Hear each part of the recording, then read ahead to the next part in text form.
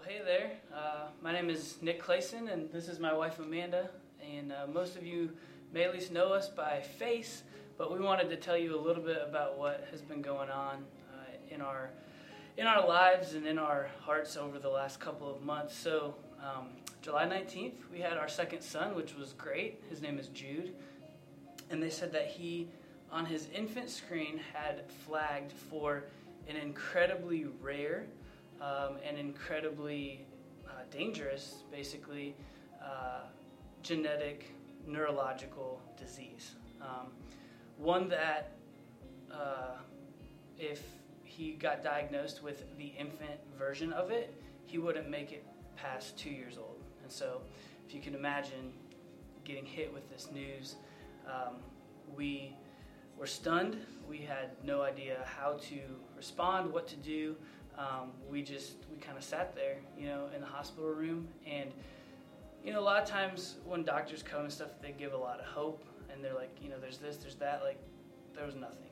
As we were waiting, right after the doctor left, I think we just kind of looked at each other. And the first thing that came to our minds was we need to pray. I feel like I've received texts and things from people saying all I can do is pray, but thankfully we know that that's the most important thing, and that is our first defense. So that's what we did. Thankfully, the test results came back 5 days later, and they were negative for the infantile version of this disease. And so we were ecstatic. They said everything was fine. We could go home the next day, and that was it. It was over. The trial was done, and we thought, God is good. We made it. Let's go home. And then the next day, we got home. We got settled. We finally felt like we were getting into a groove as a family, and I received a call from the genetic physician at Dayton Children's who was taking care of Jude's case, and he said that though he came back positive or negative for the infantile version of Krabbe disease, he did not come back negative for the child or adult onset. So that meant that the neurological decline resulting in death would just start after 2 years old instead of before. So we're gonna start over. So we hit our knees again, and we prayed even more desperately again, just that these second set of results would also come back negative. So we waited, and after another week, the test came back, and a physician called us and told us that she was 99.8% certain that Jude would never develop this disease, and that we were out of the woods, so to speak, and things were going to be fine. So we were so relieved, and we were thankful, and we were praising God 10 times over just for his faithfulness through it. I think it's natural. I think it's in our culture to try and move towards independence. As a youth pastor, we're pushing students out towards independence. But as we do that, I think sometimes spiritually, we want to be more independent and call on God only in the hard times or only when it's convenient for us. But instead, what I think this trial has taught both of us is just to move from a place of independence. I don't know if we perceived how independent we felt we were, but in that moment, we realized how many times we lacked dependence on God. So moving from independence to dependence. And I'll just challenge you, if you're facing something like that, it's worth it. It's better. And find a way to be dependent upon him and stop leaning on your own understanding and your own ways and your own thoughts. Instead, run to him and just find a way to be desperate for him, because he's the author and the perfecter of our life and our faith, and he's totally in control. And as much control as we think we have, we don't have it. God has it. So find a way to give it to him. Find a way to be more dependent upon him. It's worth it. Well, can you give God praise this morning for this wonderful testimony? As a staff, we were invited into this prayer circle rather early on as they dealt with this privately, and it was just amazing to watch Nick and Amanda that their first reaction, their first move was to get onto their knees and to beg us to get on our knees with them, and so it was an incredible privilege to pray alongside them through this.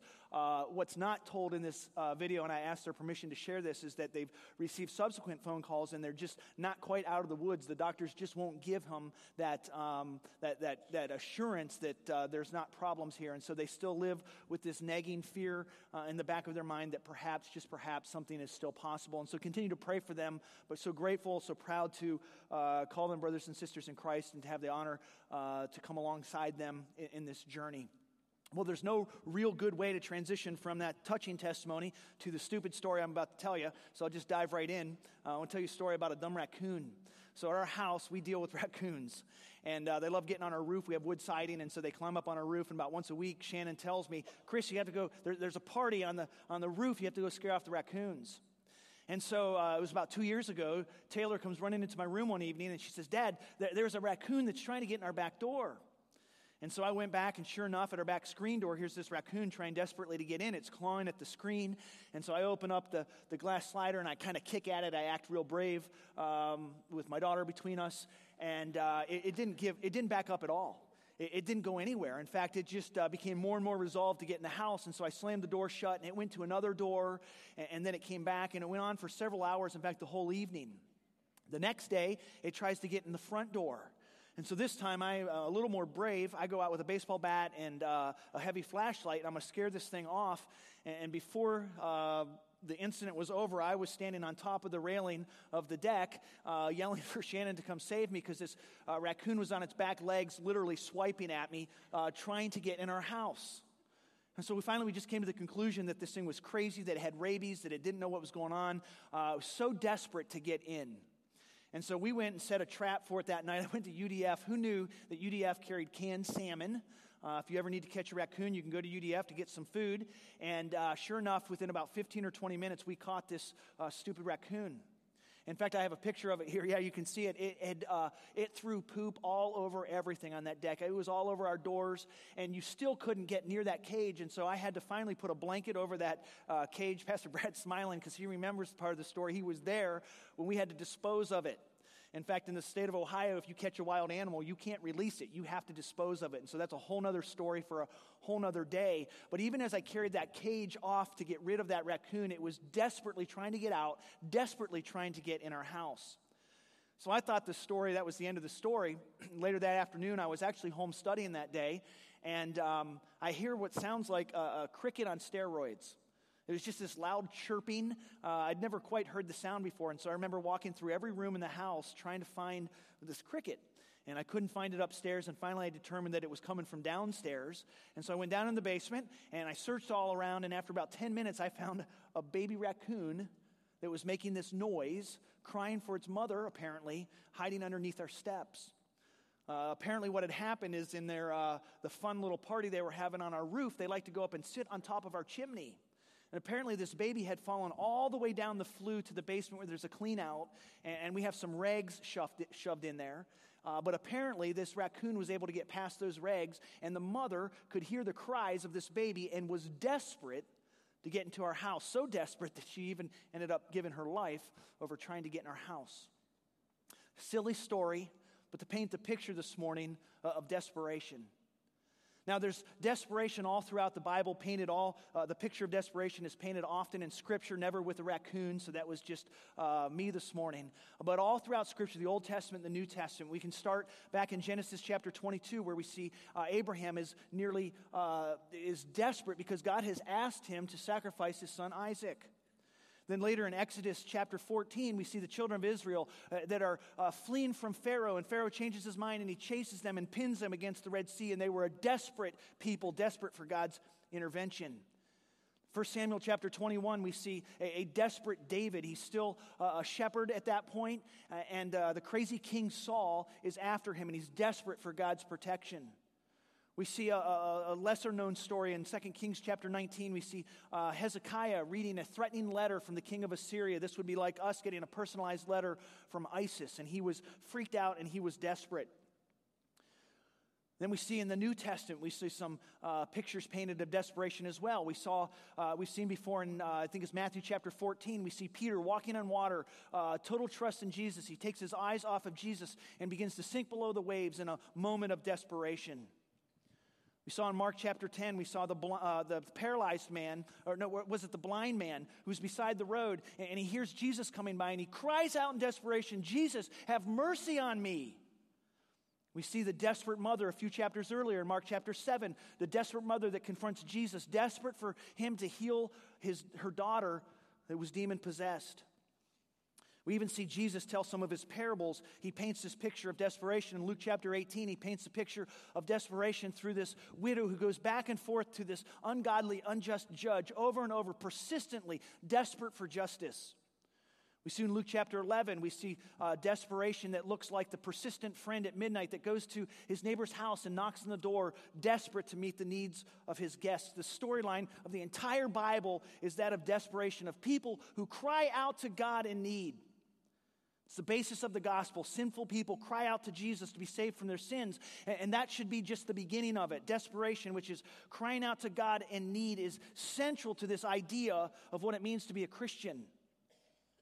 And then something happens along the way, and we kind of drift away from our desperation. We drift away from this need, this desperate crisis need for a Savior.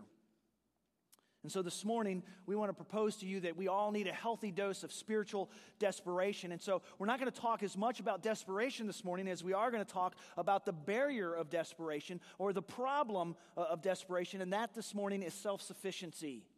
It's self-sufficiency that comes between us and gets in the way of our desperate need for Christ. I don't know about you, but I tend to drift away from desperation in my life, okay? Desperation is something that I want to head away from, that I want to go on my own. And what happens in my life is that my pride combined with my self-sufficiency, they wage war on what it means to be desperate for God. In fact, the iconic image in the American westernized culture is this image of the self-made man. And I've said this before. We say in America that he pulled himself up by his bootstraps. So I don't know what that means. I don't know what a bootstrap is. But I know that people are doing it all around us. And essentially, if you want something badly enough, if you're willing to work hard enough for it, that you can make your dreams a reality. As a result, we tend to drift away from desperation, and we begin to drift towards this idea of self-sufficiency where we say, I can do it myself, and I don't need anyone's help. And so what's crazy about this idea of desperation, instead of being something that we crave for, we insulate ourselves from it. We protect ourselves against it, and ultimately we only experience it in moments of crisis when something bad happens to us. So it goes like this. I know I need God, but my desperation awareness has waned, and quite honestly, I'm able to solve my own problems. Quite honestly, I'm able to strategize my way out of these issues, and I'm honestly just able to take care of it myself. And then boom, a crisis hits. And now God has our attention. In between services, several people came up to me and told me about a crisis that's going on in their lives. And now I need his help. And now I'm desperate. And the testimony over and over from people from the first service was that, look what God did, these amazing things that he did in my life once I desperately came to him in need. And so the question this morning is, how do we embrace this spirit of desperation? See, Nick and Amanda didn't wake up one morning and say, you know what, we're kind of short on crisis in our life. So God, could you, we're pregnant, we're ready to have this baby. And so why don't you bring a crisis into our life so we can be more desperate for you? See, that's probably not a good application to stand up here this morning and teach to pray like that, because it's probably not going to happen. But how can we cry out to God? How can we say, God, I want you. God, I need you. How can we fuel a desperation that makes us more dependent on Christ? How can we fuel a desperation that strengthens and deepens our spiritual roots? How do we fuel a desperation that drives us to look more and more like Jesus every day? And the truth of this is that unless we understand the issue or the problem of self-sufficiency, we'll never be desperate enough to navigate ourselves towards dependency on Christ. And so in order to understand this problem of self-sufficiency, we have to start with a basic understanding of what's going on inside me. What's the nature of the problem inside of me? And so we've chosen this morning to look at James chapter 4, because quite frankly, I think it's one of the best, one of the clearest texts, one that's been preached here before several times, a text that peels back the layers, the very basic layers of our lives to help us see what's going on inside the human heart. In a moment, I'm going to share with you a number of layers that exist, I think, in the heart of every human being. The Bible says that this morning. And so you need to know that James chapter 4, it's not specifically addressing self-sufficiency. It's not specifically addressing desperation, although we're going to see those things in the text. The reason that James is addressing the church is that there were problems in the life of his church. And so in verse 1 of chapter 4, he says, what in the world, why are all these quarrels and these fights going on among you? See, there were difficulties and there were issues and there were challenges that were happening right in the context of his own church. And so he's trying to answer this basic question of when this happens, here's what's going on inside of us. And so let's pick up the text to see how these difficulties, how these challenges drive us to react. James chapter 4, verse 1, what causes quarrels and fights among you? Is it not this, that your passions are at war within you?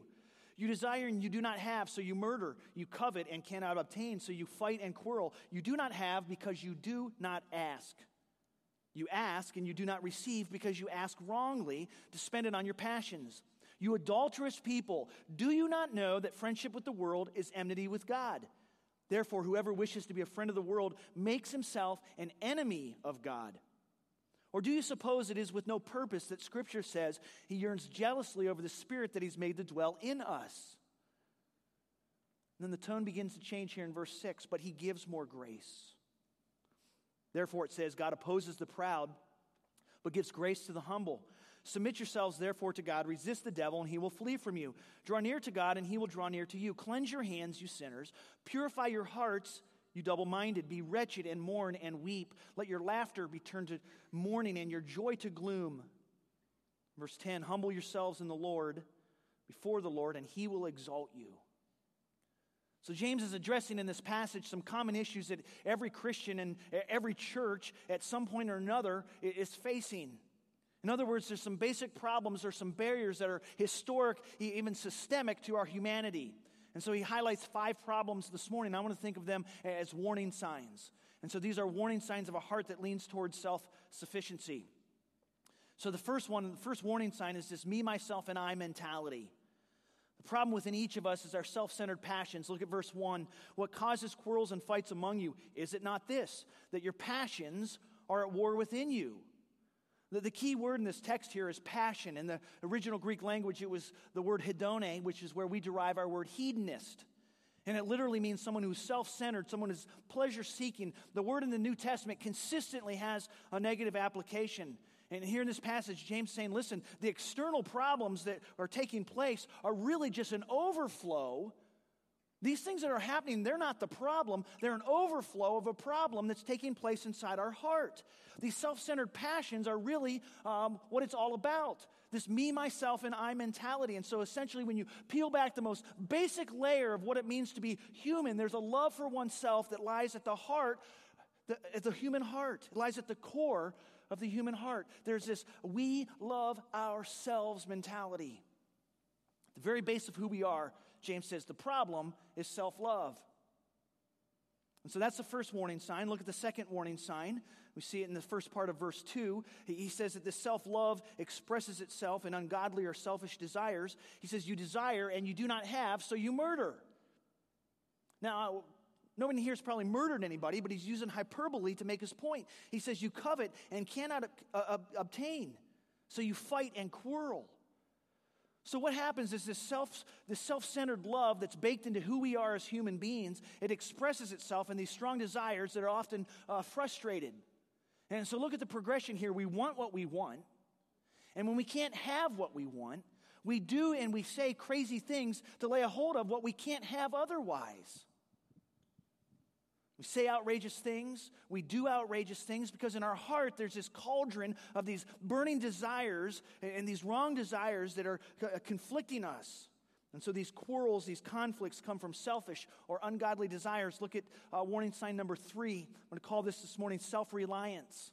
The text says this problem of self-reliance actually manifests itself in prayerless living. Look at the second half of verse 2. You do not have because you do not ask. This one hit me hard this week. A significant problem of a selfish desire is a lack of prayer. See, self-centered people who are filled with selfishness, their lives are marked by prayerlessness. And so for some of us that don't have strong prayer lives, it's not that we need to learn or better understand the theology of prayer. It's not that we need to learn how to pray. It's not even that we need to learn to set time aside to pray. The most basic problem here with our prayer life is the fact that we're selfish and we think that we can do it by ourselves. And so we're not desperate and we're not dependent because we think we can handle it ourselves. James said a little earlier in chapter 1, verse 5, he says, listen, if anyone lacks wisdom, he can ask of God who gives it freely. So who doesn't want free wisdom, right? But the problem is that when we encounter a problem, our first move, our first prayer is not to go to Christ and ask for wisdom. And it's just an overflow of a prayerless life. It's an overflow of our self-reliance. And then James goes on to say, warning sign number 4, he says that, listen, we don't pray, but when we do pray, our prayers are infected with brokenness. Look at verse 3, he says, you ask and you do not receive because you ask wrongly to spend it on your passions. In other words, when we do pray, we pray selfishly and with the wrong motives. This sounds like the parable I'd mentioned earlier in Luke chapter 18. And Jesus is telling this parable about this widow that's going back and forth to this judge over and over and over out of desperation, seeking justice. And finally, the judge throws up his hands and says, fine, you can have whatever you're asking for if you just go away. And then Jesus ends this parable by describing this Pharisee, he says, as someone who trusts in themselves and treats others with contempt. We don't have time to explore this whole text, but listen to the self-righteous prayer of this Pharisee immediately following this parable that Jesus just told. In Luke chapter 18, verse 11 and 12, the Pharisee standing by himself prayed thus. He said, God, I thank you that I'm not like other men, like these extortioners and these unjust people, these adulterers, even like this poor tax collector here. I fast, twice a week I give tithes of all that I get. This is awful. The Pharisee standing up in front of everybody and saying, God, thank you for making me better than everyone else. And a perfect example of infected prayers. Listen, church, we have to be careful, even fearful of prayers that sound religious, of prayers that sound spiritual, but are really just a gross expression of a proud and covetous heart. If you're listening right now, punch your neighbor and tell him to wake up. Because this is a little depressing so far, okay? And there's still one more to go, but just hang with me here for a second because we're going to turn the corner and get to the good news. Now, the fifth warning sign, some of you are going to hate this because you've grown up in a conservative background and you hate the word worldliness. But this is the fifth warning sign. James concludes with some really strong language. He says, you adulterous people, do you not know that friendship with the world is enmity with God? Therefore, whoever wishes to be a friend of the world makes himself an enemy of God. Or do you suppose it is no purpose that the Scripture says he yearns jealously over the Spirit that he's made to dwell in us? So the idea here is this. Not only is something wrong that's going on inside of our hearts, so we have these selfish passions, these evil desires that manifest themselves in a messed up prayer life, but there's also something going on in culture around us that drags us towards self-sufficiency. Now, some well-intentioned people have tried to interpret this passage by giving us a legalistic list of worldly things to stay away from. When I was younger, it was don't smoke, don't drink, don't dance, don't go to movies, don't listen to rock and roll, and God forbid, don't get a tattoo. That was just about the worst thing that you could do back then. But I don't think that's what James is actually saying here. He's actually cautioning us that the entire system in which we live is characterized by self-oriented, self-trusted living. And as Christians, we're guilty of having adopted the world's value system. We're so busy patting ourselves on our backs for having pulled ourselves up by our bootstraps that we quench the Spirit that God made come live in us in the first place. So we have all these warning signs this morning. And do any of these resonate with you? Do you see any of these in the cultural air that you breathe? As we explore and as we understand Hebrews chapter 4:12, we say this often, that we're to take Scripture and use it as a mirror to hold up into our lives and take inventory of what's going on inside our hearts. And so as you take inventory this morning, is God preaching to you? Because He did this week to me. Do you have self-centered passions? Do you have selfish desires? Is your life marked by prayerless living? Do you have infected or selfish prayers? Do you have a worldly value system? Listen, the point of the text this morning is to raise an awareness level of how much self-focus and self-sufficiency has become a part of the typical way in which we operate. And so understanding this part of the battle is an essential part of moving in the path forward towards dependency. And so fortunately, there's more to this text than just a list of problems. Praise God that in verse 6, the passage turns the corner and we no longer have to be depressed anymore. Listen, have you ever known somebody, maybe you're sitting beside somebody this morning that always has all the problems, can point out all the problems in your life, but never offers a solution, has no solutions to give you. That's not what James is doing here this morning. He moves from the deep surgery that's in these first 5 verses to this beautiful promise that's at the heart of how we overcome this self-sufficiency barrier. Here's how it happens. We look to God for the grace that we need. The first step is realizing that I have a problem. The second step is turning to Him for the solution to our problem, which is grace. Look at verse 6. But He gives more grace. The point of this phrase is critically important because it shows that there's an antidote for everything that we just talked about. So this disappointing, this grievous self-centeredness, it has a remedy. Listen, we're not without hope. There is a divinely given path. This is not a new passage that's been preached here at Liberty Heights Church. 4 years ago today, we actually, Pastor Brad taught from the same passage, a little different of an application. But maybe for you this morning, this is the first time that you've come to fully understand what's going on inside of you. Maybe you've blamed the circumstances of your life on people and things around you, but the text this morning is saying, listen, there's another layer that we have to deal with. And the great news is that there's a solution in verse 6, but He gives more grace. Listen, you need to know that there's no other religious system of thought or anything that's written down religiously, past or present, that contains an emphasis of divine grace like the Bible does. This grace only comes to us through a relationship with Jesus Christ. A couple weeks ago, or actually last year, as part of our Sunday morning memory verse challenge, we memorized Romans 3:23, for all have sinned and fall short of the glory of God. That's the bad news. But the good news, we have to tag verse 24 on behind it. It says those people that have fallen short of the glory of God are justified by His grace as a gift through the redemption that's in Christ Jesus. Now, this word grace has become very familiar with us as we've preached about it the last couple weeks, and actually the last couple years we've taught on grace, and sometimes a word can lose its meaning due to its commonality. And so let's back up for just a second. The word grace can mean favor, kindness of God, the forgiveness of God. I wrote this definition down this week. It says grace is the power or the ability to be pleasing to God. In Christ, God graces us with forgiveness. He poured out our judgment on Jesus so that we could be treated with mercy. And so last week, we defined that as justifying grace or saving grace. But that grace doesn't stop there. See, the wonderful hope of the gospel is that God gives us grace to fill in all the gaps. And we see this over and over and over in Scripture. We've said this many times. I've referenced 2 Corinthians chapter 12. Paul has this impossible problem. It's a thorn in his flesh, and he begs God to remove it. And God says no. And through Jesus, he hears these words, my grace is sufficient for you. Not my saving grace, but my sustaining grace is sufficient for you. For my power is made known, it's manifest through your weakness, Paul. 2 Corinthians chapter 12. We taught a couple years back through 1 Peter chapter 5. Peter's writing to the church that's being persecuted. They're walking through persecution unlike we have ever seen in history. And the church is tired and they're worn down and they're discouraged. And so he's writing them a letter, perhaps even from prison, before he himself is martyred for his faith. And he writes this to them in 1 Peter chapter 5, verse 10. He says, after you've suffered for a little while, the God of all grace, who has called you to His eternal glory in Christ. So He's already called you, He's already justified you, but now this God of grace will restore and confirm and strengthen and establish you. Earlier in 2 Corinthians chapter 9, the church at Corinth is worried about this gap that's going to appear in their giving because Paul is driving them so hard to give above their means.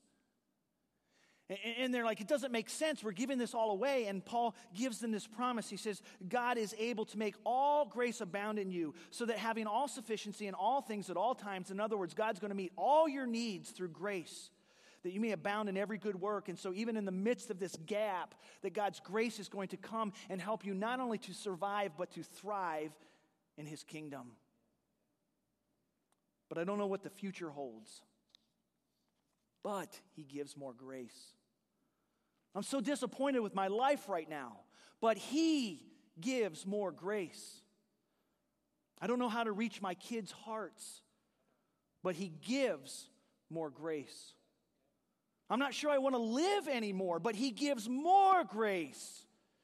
I've blown it again. I'm so ashamed, but he gives more grace. Listen, desperation is not always living in crisis mode. Rather, it's believing that the biggest crisis would be trying to live without God's grace in our lives. So if this is true, and I believe that it is, then how should we respond? How should we leave? James doesn't leave us wondering. In the last couple verses 7 through 10, we get a clear picture of what our response, maybe a better word, what our posture needs to be. And so whether or not you're under the weight of crisis that has awakened you to your self-sufficiency, or maybe you're under conviction from having seen a concerning pattern in your lives, here are 6 steps of repentance you can take. In verse 7, simply submit to God. First posture is simply acknowledging God's rightful place in your life. To say it another way, stop resisting. In the church, the specific situation is there's this conflict which is coming about from this desire of them wanting things. And James seems to ask them, have you ever stopped to consider what God wants? Embrace a posture of a willing heart under his rule. I wrote this down from a sermon that I listened to this week. The pastor said, self-sufficiency not only cuts us off from God's grace as God allows us to go on our own way, but it also puts us in a position where we're acting like we are God. And so we submit to God. Verse 7, also in verse 7, resist the devil.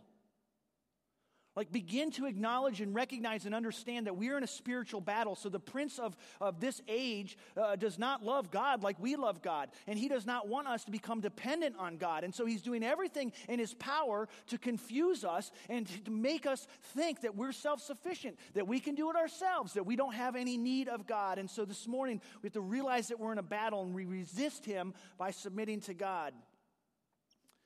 And then in verse 8 says, draw near to God. As you explore this, the way these words are used in the original text, it actually has an Old Testament context of worship.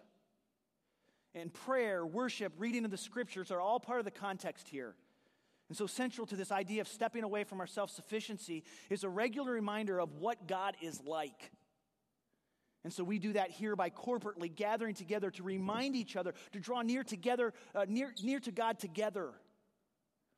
There's an alarming stat that's taking place in the church, the evangelical church in the United States. 5, 6, 7 years ago, a regular attender of church was defined by somebody that went to church about 3 times a month. So 3 out of 4 Sundays a month made you a regular attender.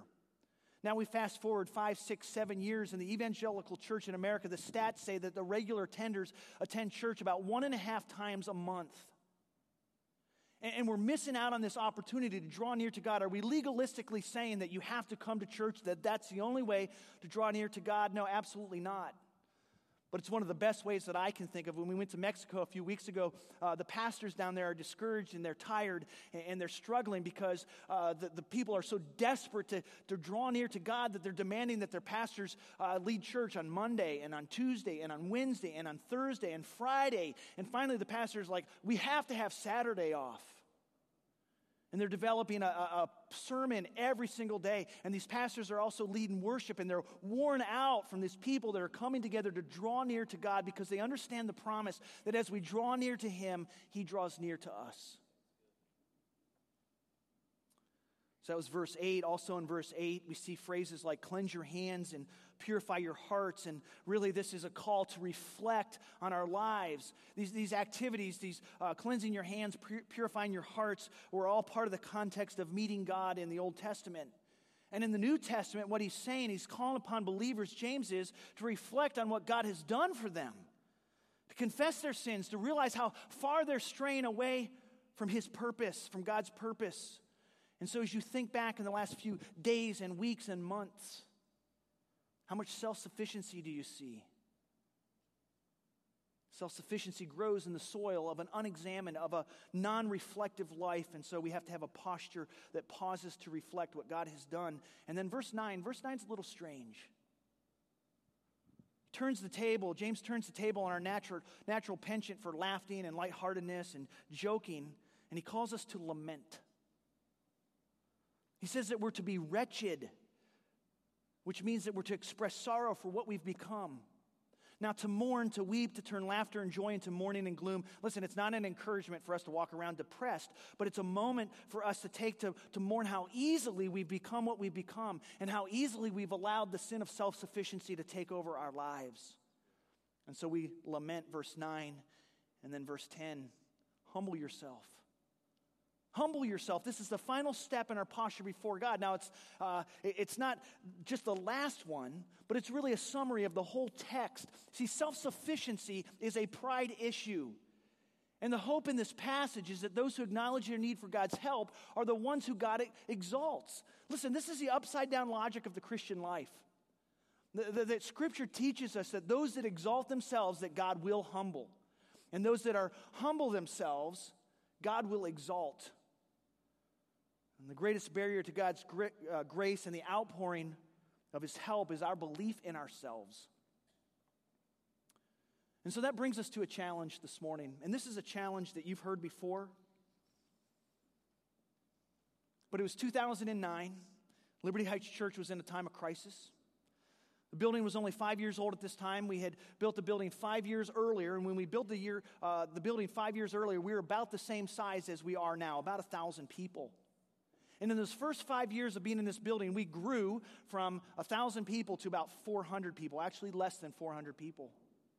And what's even more unthinkable is that those less than 400 people were carrying a monthly mortgage of over $80,000 a month.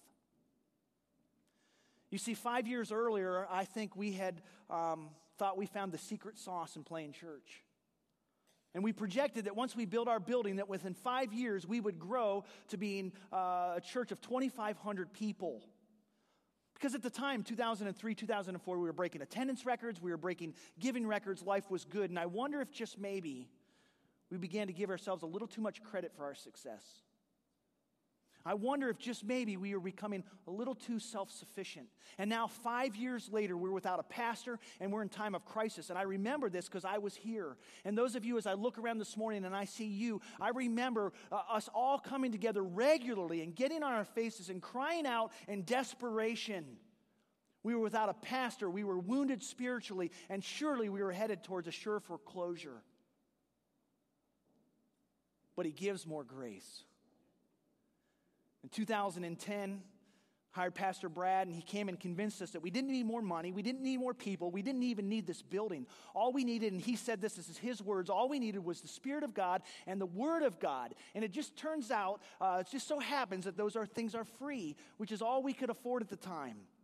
And for 8 years, we have clung to Him desperately for guidance. We have depended on Him literally to meet our daily needs for 8 years. And then this past spring, we sold nearly 60 acres of land that we've been trying to sell for over 12 years, and we took a huge chunk of this money and we threw it towards our debt. And for the first time since we moved into this building, we are spiritually healthy and we are financially healthy all at the same time. And we've said this a couple times. That's right, something to celebrate this morning.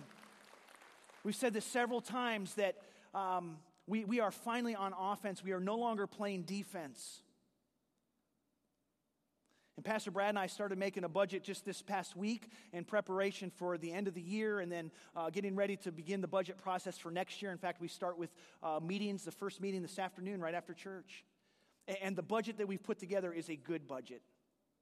And the first time in the history of this building, we're right-sized with our debt. We're nearly right-sized with our staffing needs. We're nearly right-sized with our ministry needs. Listen, God has been faithful when it didn't make sense on paper. And so why this message today? In fact, why, if you were here last week, two seemingly disconnected messages. Last week we talked about the next steps that we believe every believer and member of Liberty Heights Church should be taking. And then this week we're talking about desperation. Let me connect the dots for you. See, our vision statement and all of our ministry strategy is nothing more than a worthless piece of paper if God's people aren't taking next steps. We call this long obedience in the same direction, where each day we faithfully put one foot forward in total trust and total obedience. This is a prescriptive approach to doing church and to building God's church through building God's kingdom through this church here at Liberty Heights. Now this week we're taking a little more of a preventative approach. And church, we are poised more than ever to make an impact in our community and make an impact in this entire world in the name of Jesus. But we are also poised more than ever for another fall from grace if we begin patting ourselves on our back for all the things that we've accomplished in the last 8 years. And the danger is that we no longer are desperate for the Spirit of God, and we're no longer desperate for the Word of God, because we no longer feel the pressure that we've felt for the last 8 years. There's a passage in 2 Chronicles chapter 7. It's a very familiar verse. Many of you are familiar with it. If my people who are called by my name will humble themselves and pray and seek my face and turn from their wicked ways, then I will hear from heaven, I will forgive their sin, and I will heal their land. A couple weeks ago, Pastor Scott and I did a podcast on this, that somehow we as Americans have taken this verse and turned it into a patriotic call to arms. The reality of it is that there was a specific promise made to a specific people at a specific point in time. But the principle behind this we can learn from this morning, because the character of the God that said this thousands of years ago is the same character of the God that we worship today. And He is calling us, if my people, that's us who are called by His name, we're Christ's followers, if we humble ourselves and pray, then just like His promise thousands of years ago, He will come into our midst and He will do a mighty thing. He will do miraculous things that don't make sense on paper. And for 8 years, we humbled ourselves and we prayed because we were in crisis mode. We were desperate, and that's why we prayed. But now we have to pray to remain desperate. Desperate for the Spirit of God and desperate for the Word of God. Listen, Liberty Heights Church, we have to be more dependent than ever and hungrier than ever for God's grace. And so today, if the circumstances of your life have made you realize that you can't make it on your own, be thankful. Use it. Use the brokenness of your life as a platform to reaffirm your trust in God's grace. Tell God that you need Him this morning. If you try to find yourself in a position, or if you do find yourself in a position where you're consumed with anger, you're consumed with anxiety, would you consider this morning that maybe, just maybe, self-sufficiency is the root of the problem? If you find yourself this morning with dry eyes, if you find yourself this morning with a cold heart, with a stubborn will, why not sever that pattern today? Resist the devil, submit to God, lament your sins, run to Jesus, because in doing so, you'll discover how true the promise really is, but He gives more grace. Would you bow with me this morning?